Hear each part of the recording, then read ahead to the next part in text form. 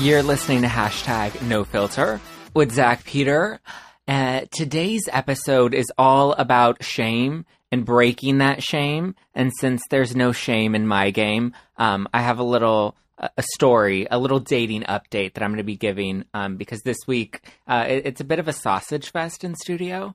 And so I have a lot of guys that are here to talk about their experience. And I want to get, since I have guys in and I'm, talking a lot about, I'm opening up about my dating life and kind of taking you on this journey with me this season. I wanted to get their thoughts on my most recent experience because I guess I'll just, okay, so let me tell you, let me introduce them and I'll give you the whole story. Okay, so first, let me introduce, I have Stas back on the show. He was on earlier this season. What did we talk? Oh, we brought in a dating coach and we tried to teach you how to date. Yeah, I think it's going very well. Yeah. Yeah. Are you getting married soon? Yeah, almost around the corner. Okay, perfect. Welcome back. And then I also have Dr. Adi Jaffe. Dr. Adi Jaffe.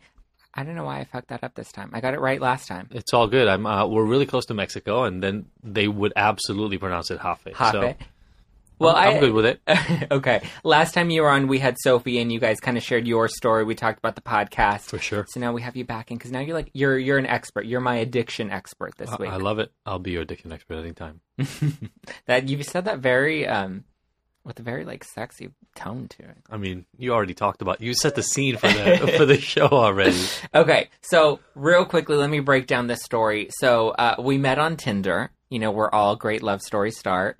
Instantly made plans to go out for drinks, because I'd like to be efficient. I don't like to do a lot of back and forth, which we learned on the episode is you have to get to the point. Yep. So we made plan to grab drinks the following week. He even picked a place.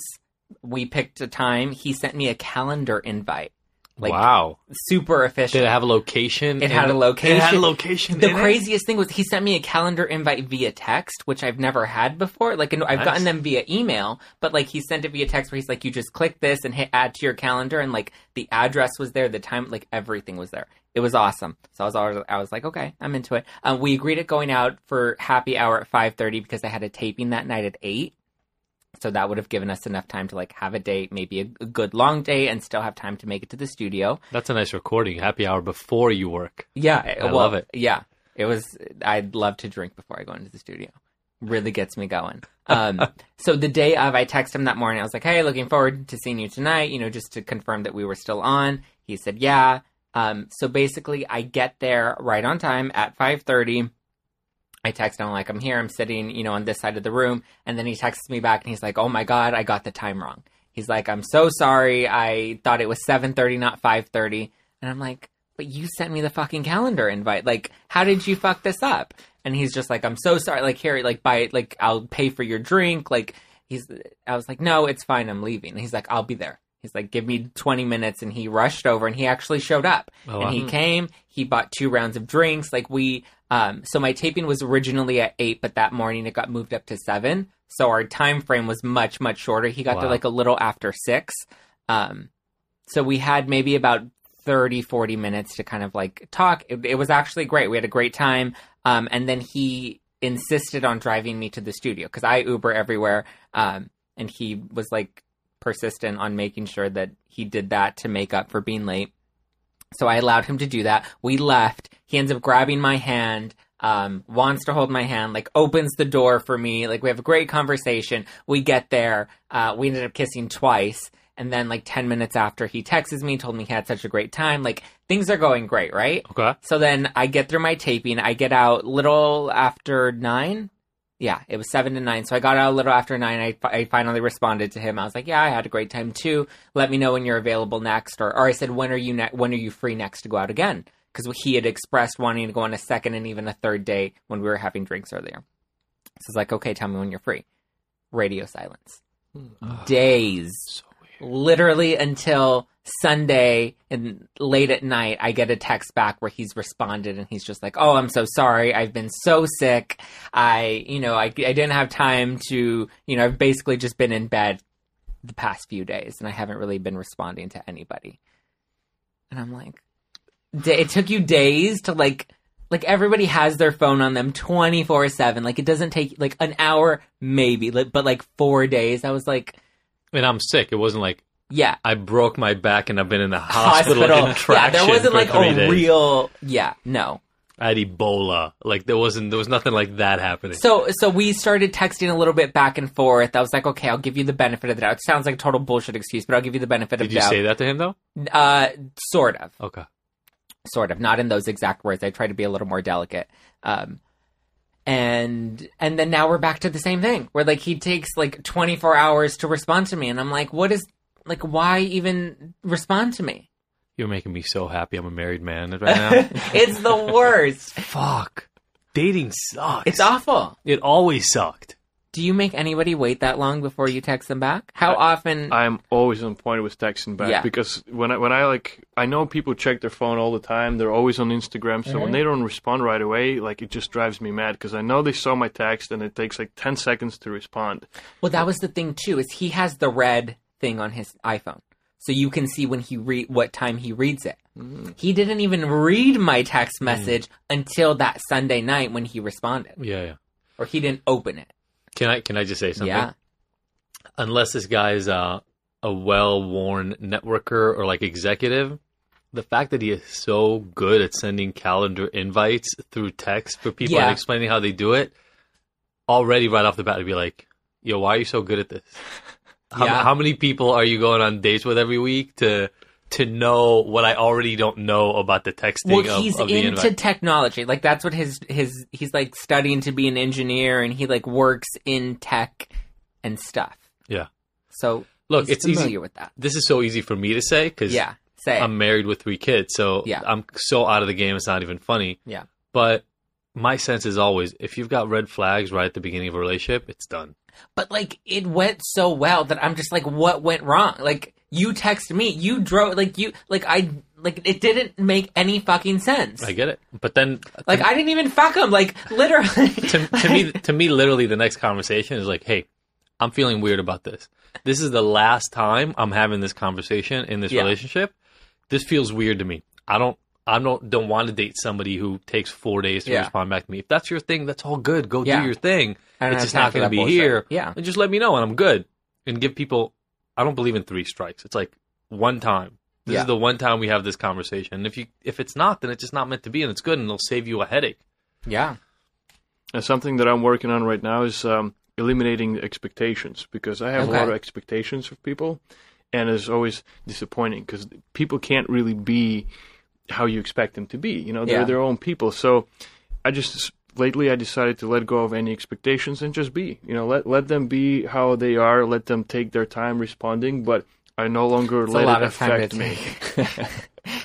But as long as you don't let it affect you in a negative way where you get irritated and frustrated, I think then you're able to focus on your things. And then when the time comes for you guys to reconnect again, you do it. And at least like it gives you peace of mind to be able to do your own thing and not like get the negative energy affect you, your efficiency and your work. That's fair. Much easier said than done, though. Yeah, why are you still fucking single? Transcendental meditation. Exactly. I practice that as well. There you go. Okay, so so basically I'm cutting it loose. Like, or I'll do it. I'll be like, look, I'll be like, up front, I think it's bullshit. And like, look, I don't have time to be, whatever. You're right. I should have Bring a conversation. Bring him a podcast. We'll just fry him here, Just I did that. I did that the episode, but at the top of this season. I literally invited guys that I had dated before onto the show to find out what went wrong and why it didn't go anywhere. I love that. It was actually great. William loved it. Were you here for that? No, you weren't here for that episode. Mike was here. It was a fun episode. That's fun. I think there's actually a podcast called like Conversation with People Who Hate Me. And I always love that concept. Like, so why aren't we friends? I think that's really cool because most of us run away from those conversations. Yes. So now I want to talk about addiction. Now, you are an addiction specialist, right? Sure. You're an addiction specialist to me, so that's what we'll define you as today. And you have a book coming out? I do. It's called The Abstinence Myth. I actually think it'll be out by the time this episode airs. Awesome. So where is it available? The pre-sale is in a couple of weeks, so it'll be available at least for that. Okay. We'll put a link in the description. Yeah, and if you go to theabstinenceMyth.com, you'll see everything about it. Okay. So talk to me about addiction and kind of how I want to kind of define the terms. Hold on. Let's answer that, William. I want to loop in Allie into this conversation.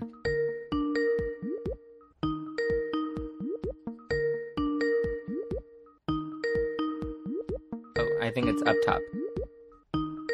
Behind that announcement. Behind the announcement. Other side, other side. Other side. Top right.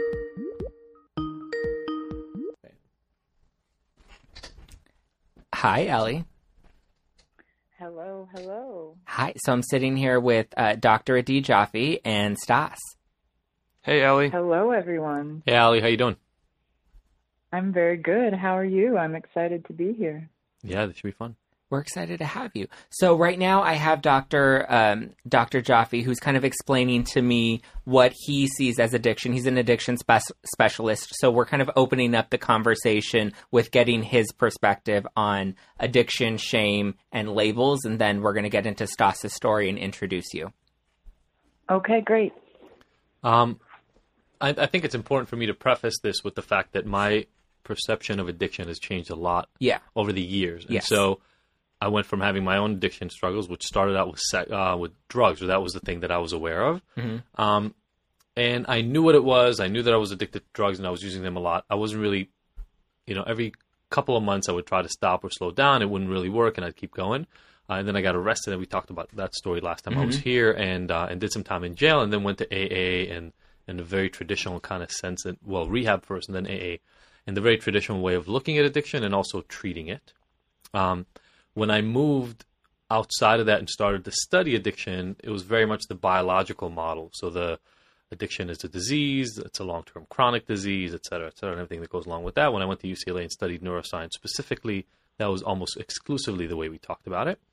And then I got out and started doing my own research, looked at why aren't people getting help, because there's this ridiculous statistic that about 10 to 12% of people who struggle with addiction actually go get treatment for it. And it's the only quote-unquote disease that's true for. For things like depression, it's somewhere more like the 70%. For things like cancer and diabetes, it's like 80% of people who get diagnosed with a condition get treatment. But for addiction, it's like 10 to 12%. And so I started doing research on why that is. And that's when issues like shame, logistics, like the cost of treatment and things like that, how difficult it is to go to treatment. Like you have to leave your life behind for 30 to 60 to 90 days. Yeah. And abstinence came up. And that's when the first time that I started really questioning my concept of what addiction is and how we're treating it. And because I'd been through it myself, I'd been through really traditional routes. And I know also that the way I live now is not at all the way it's prescribed traditionally. So I'm not abstinent. I drink socially. It hasn't been a problem at all for now 12 years. But I've been meth-free, which was my drug of choice, for 15 years. And I know we'll talk about some of this a little bit later, but, I also realized that even though I got rid of my drug addiction, sex addiction is the thing that it was called when I discovered it. Okay. With serial cheating. That's the stuff that we talked about with Sophie, and like online sex accounts and all this stuff. But I now consider it just an intimacy disorder. I don't even think that it was sex addiction per se. I didn't really know how to have a real relationship, especially one that lasted for a while, especially one that was really intimate and connected. And then when it came to sex, I had no idea how to deal with it because I learned about sex from porn. And so I thought sex was what happened in porn, in the same kind of way that every once in a while you hear about a kid who jumps off a building because they think Superman is real. Yeah. And then they realize you can't fly. I didn't know that about porn. Like in my mind, that was the goal, was what they were doing in the movies. And so I tried to kind of live that in my life, and that just didn't work out because guess what? That's not real life. Right. So my perception has really, really changed over time. But the role of shame that you brought up, and the reason it's important, is because at every one of those moments, the thing that was holding me away and out of getting help was me not having the wherewithal, the ability to see that if I could just talk to somebody about it, already half of the problem would go away. Yeah. And that's the intention of having this conversation, having all of you guys here today, is really to break down that barrier. Because I feel like when it comes to sex addiction, when it comes to porn addiction, I think I talked about this on the Adulting podcast. I struggled. I had an issue with food, and I actually went into a 4-week treatment program for bulimia, and that was tough for me because that's very much a female issue, and so being in there, I was surrounded by nothing but women, and that was an ego hit for me. And I feel like as men, it's not being talked about enough, or it's being put down and shamed, and it's not something that people are willing to kind of own. And I feel like in order to move forward and heal, you need to kind of own that side. Yeah. So Stas, do you want to talk about kind of your, Adi touched on his, but do you want to talk about your issues with addiction? Yeah, mine is pornography, and it took me actually a long time to realize that I was addicted to it, because most of my friends, like guys get together, like, hey man, you watch porn? Oh yeah, I love watching porn, but nobody really recognizes it as as an addiction. And then I started actually realizing how much time I spend watching porn, and then that I can't stop. Like once the process begins, it almost like it drags me into this dark tunnel where I'm watching myself from the side, just seeing, how I'm just watching it. I'm not able to click, stop and just close the page. I'm clicking to the next video and the next video, and then 40 minutes go by, and I'm realizing like I could have been so efficient doing something else, but it just gets out of my hand. Like as soon as I have some free time, I watch porn because it's so accessible, and a lot of it is because I guess maybe, like a porn kind of corrupts your mind and introduces new sexual fantasies that you can only find in porn. So you can't really like replicate them in real life unless like you maybe, I don't know, like a member of swinger clubs and all kinds of stuff like that. But if you're just a regular guy in a regular relationship, most likely if you need to satisfy those cravings, you have to go back to porn, and it creates this huge dependency. So, and once I realized that I have this addiction, I tried various methods, like maybe breathing, right before I start watching porn, so maybe I can clear my mind and be like, hey, I don't really need to do this, or understanding how it affects my relationship. But it got really, like, it was very, very strong. Like I'm pretty good with addictions. I do drugs recreationally, but I never got carried away with that. I would do like sugar cleansing and not do any sweets for 2 months and never break that promise. I would do alcohol free for 3 or 4 months, never break that promise. Porn couldn't last more than a week. So I realized like, wow, that's something that completely has taken over me. And I'm kind of follow the spiritual path, and I do energy work. So this is, to me, it's easier to understand it from that perspective. Sure. And that's when I reached out to Ali, and Ali and I, we work on some of the other stuff, and I finally brought up to her like, hey, I also have this. It was actually the last question of our session. I'm like, hey, there's this small thing I wanted to bring up, I think I'm addicted to porn. So we ended up extending our session by like another 40 minutes because she was able to jump into it and see from her perspective, from the energy perspective, of what could have been happening to me that made me so weak and not able to overcome. And since our session, actually, so much stuff has cleared up. Like, I can't say I'm completely porn free, but maybe like in the past 3 weeks, I watched it like once or twice. And the times that I did watch it, it was an actual like voluntary experience. Like I made a choice. Okay, I'm going to watch porn. I'm not going to feel guilty about it right now. And it was great. Yeah. And I don't need to do it again. Did you put it in your iCal? Exactly. Yes, I made an appointment. Scheduled that out. I send him a text invite. Oh, you send him a text invite. Perfect. Yeah, but to me, I wanted to see if, for people maybe that traditional approach or some other approaches don't work for them, like maybe hearing Ali's perspective of how it could be affecting you on energy level. Yeah, that would be like awesome. Having all three of you guys here today, because I feel like the approach is not the traditional approach. You really...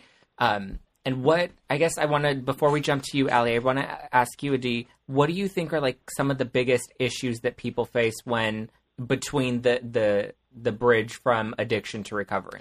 Well, I mean, Stas, you talked about a thing when you've been working with Ali for a while. I don't know how long ago it was that you realized that you were using porn and were unable to stop yourself when you wanted to, which is one of the big signs. But one of the big shifts was being able to say that to her. And at the end of a session, because you've thought about it before. Yeah. You thought about it. You never told me that, but a few sessions ahead of time, maybe it was a couple of months or whatever, you had the thought in your head. You're like, no, I'm not going to say anything. Yeah. The act of saying it released some shame in you right off the bat. And fortunately, you had somebody that you loved working with who was able to receive that well and not shame you, which is a huge problem for a lot of people, because they say something like that, and the response is either like, what the fuck is wrong with you? Why are you a porn addict? Why are you a deviant? Yeah. And then you retreat even harder. Or they downplay it, like your guy friends who say, it's not an addiction, it's good, normal, don't worry about it. And either way gets you right back into where you were before. But it sounds like Ali was able to receive that. And for me, that drop in shame is one of the first releases for somebody. And that by itself probably would have helped, but whatever Ali did after that helped you feel even more accepted, more received, and release in some other ways the things that have been holding you back from changing that behavior in the past. Yeah, absolutely. And so this is Ali Hunger, who we have on the line. Hi, Ali. Hi. And so, Ali, you're an energy healer, correct? Yeah, I'm an energy healer and clairvoyant. I've been trained as a clairvoyant and doing readings that way for about 13 years. Wow. And yeah, and I'm also a psychic teacher. So, and I've been listening to what you're saying, and I totally agree. Is like, basically I work with energy. So when I do energy work, when I teach a class, actually, the first thing I say is, hey, let's get on the same page. What if everything is energy? What if everything, every moment, every piece of furniture, every family member, every holiday, every time, every part of the earth, every part of the universe has energy? And it's a little overwhelming, but it also simplifies things a lot when you just think, oh, okay, so I injured myself, or I have this problem, or I have this success, and how do I recreate it? Well, let's look at the energy. And the great thing about clairvoyance I've found, which I didn't always know, but I found in the past 15 years or so, it's helped me, is looking at the energy can help. And it's exactly what you were saying with the shame, or just like kind of being able to say it, being able to look at it is huge. So everything is energy in my mind, in my, in my worldview. Energies get mixed up, and sometimes they get mixed up out of violence. Sometimes they get mixed up out of love. Sometimes they just, it's just energy wants to move and they get mixed up, and that's great. And that sometimes it's not, and sometimes it is. And you can heal that. So how long did you work with Stas before you guys dove deep into that issue for him? I'm sorry, can you repeat that? How long did you guys work together, you and Stas? I think it was the first reading that we talked about the porn addiction, actually. I'm kind of approachable once you get to know my reading style. And I was like, oh, wow, like people don't usually ask these deep and painful questions right away. So what did that work consist of? How did you work on that issue for him specifically, doing energy work? I looked at the energy. I looked at the color. I looked at the picture. I went in and I found the resistance. What I was looking at was the big, huge, massive wound or pain that he was somehow at some point, probably in the past. I mean, I don't actually even remember what the exact picture is because I blow things up after I do. I'm kind of it's best not to keep them around me. But what I do is I look at the energy. And once you take a look at the energy, once you're seen, that is actually can be the healing. It can just drop away. It's neutralized because you're not giving it that tension anymore, if that makes sense. Yeah. No, I mean, I think that makes a lot of sense. Does addiction often come from pain? Well, or is it more of like a physical? Well, so this is, I mean, to me, this is the issue with the traditional view of addiction. I think I would say addiction almost always comes from a discomfort of some sort that is being addressed. You can call it pain. People are born with biological systems that are uncomfortable and they need to address them. People who are prone to anxiety or depression and things of that nature from a purely biological standpoint. But then people have, Ali, the way you're from your kind of vantage point, I would assume it would there's environmental energy too that you take on as you walk in and out of different environments. And I would look at the psychology of that. It sounds like Ali would look at the energy components of that, but that changes. I just actually talked to somebody today on our weekly chat on my course where when she goes in and out of a specific type of job, her drug addiction goes up or down. And she was able to totally see that today when we talked about it. But up to now, she had thought of herself as just an addict. And part of the point for me is I don't even think addiction is one thing. Addiction is this morphing sort of experience that, depending on your biological, environmental, spiritual, and psychological way of being in that moment, it can exacerbate itself and be really terrifying and scary, or it can be really mild and mellow where you almost kind of forget that it's there. And so I don't think it has to be one thing. And it sounds like by addressing some of these energy issues, Stas is finding himself in a place where he's still engaging in the behavior, which is what they always tell you an addict can't do. Right. But it's just not that big of a problem. And you're comfortable enough to accept it, which makes it less of a problem. Absolutely. So, Stas, would you consider yourself, quote unquote, in recovery or recovered from your addiction? Is that like the right term to use? I don't know if it's the right term, but I definitely feel liberated. Yeah. I don't feel like chained up, and it doesn't happen to me that 40 minutes go by. Own you anymore. Yeah, it doesn't own me anymore, and it's like just the idea itself. It's so liberating. It's just like so much weight fell off my shoulders, and now. I can make the choice to watch porn if I want to, because I think there's still something to it, in terms of like fantasizing, in terms of providing content that may be not available in regular life, So I know I'll still go back to it once in a while, but I'm not going to be a slave to it anymore. Yeah, and I think that what I like, Adi, is how you really focus on not, or don't put the focus on abstinence. Yeah. Because that's, I think, where we feel... What is it, like a FOMO effect, where like you feel like you can't have it, so you want it even more? So first of all, there's definitely a psychological effect where we want things that we don't have access to more, and we value them. We literally think that they are better if we can't have them. But even listen to Stas' story, right? You consider what you're going through right now as a victory. Yeah. But if I all of a sudden decided to say that, well, if you're still using porn, it's not a victory. You're still an addict that's acting out. All of a sudden, I just turned your victory into a failure. Yeah. And you seem to be doing okay with it. And once we give people permission to define what their success is, then if somebody goes from watching porn, I have clients with drinking, but let's say you go from watching porn 3 times a day, every day of the week, to 1 time a day, 3 times a week. Why isn't that a good thing?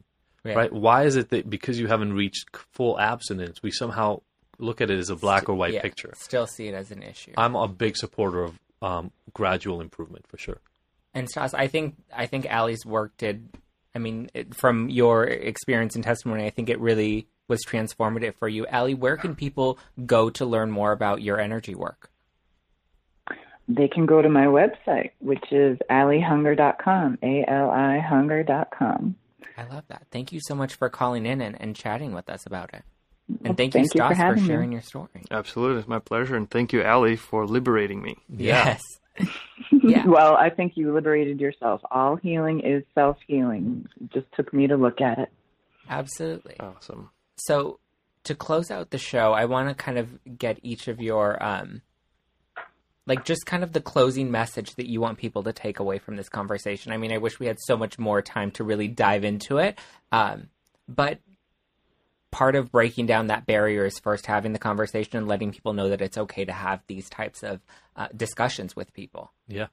I think to me that is the closing message is, Stas, you found Ali and you found somebody that you could share your pain with, and that helped you resolve it through her work. For anybody listening who's struggling with anything, whether it's porn, drinking, shopping, food, bulimia, whatever your thing is, find a support network that you can rely on and be honest about the actual struggles you're going through. And you'll see that as soon as you can let that go and not try to hold on to whatever you're protecting with it, part of the problem already goes away and you can start finding a solution.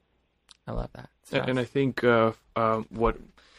what's important, even a step before, to realize that you actually do have an addiction is to watch yourself, to be mindful and aware. It really helped me to, when I meditate, I'm able to see myself from the side, and I'm able to like analyze what goes through my mind, what goes, inside of me. And so just paying attention to yourself, you can actually see your issues and kind of, work on them and realize if they're hurting you, or maybe that's, it's nothing. Absolutely.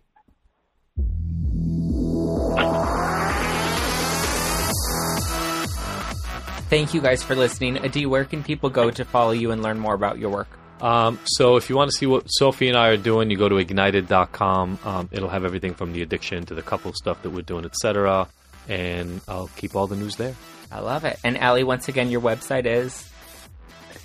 AllieHunger.com. ALIHunger.com. I love it. Thank you, everybody, for joining me in studio. Thank you guys for listening to #NoFilter with Zach Peter. You can listen to us every Wednesday on iTunes, Spotify, Stitcher, all the places. Don't forget to subscribe and leave us a good review, because I like good reviews. And to keep up with me, you can follow me at Just Plain Zach.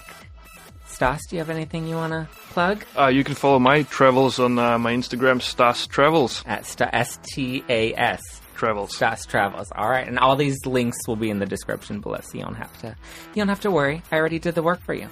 And until then, I'm gonna keep harassing Stas. All right, I'll talk to you later. Bye.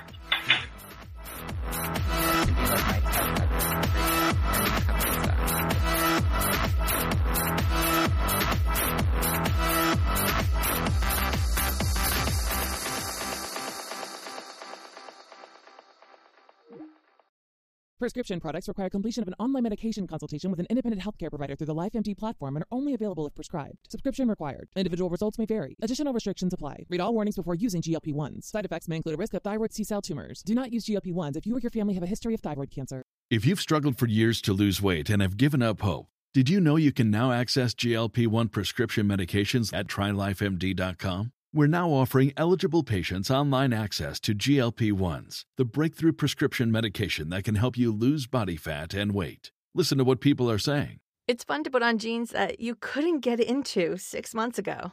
Every morning, I look forward to getting on the scale. For anybody who's struggling with their weight, it's a godsend. And here's the best part. Your insurance may cover 100% of the cost of your medication. So go to TryLifeMD.com to have your eligibility checked right now. Get started today at TryLifeMD.com. That's TryLifeMD.com.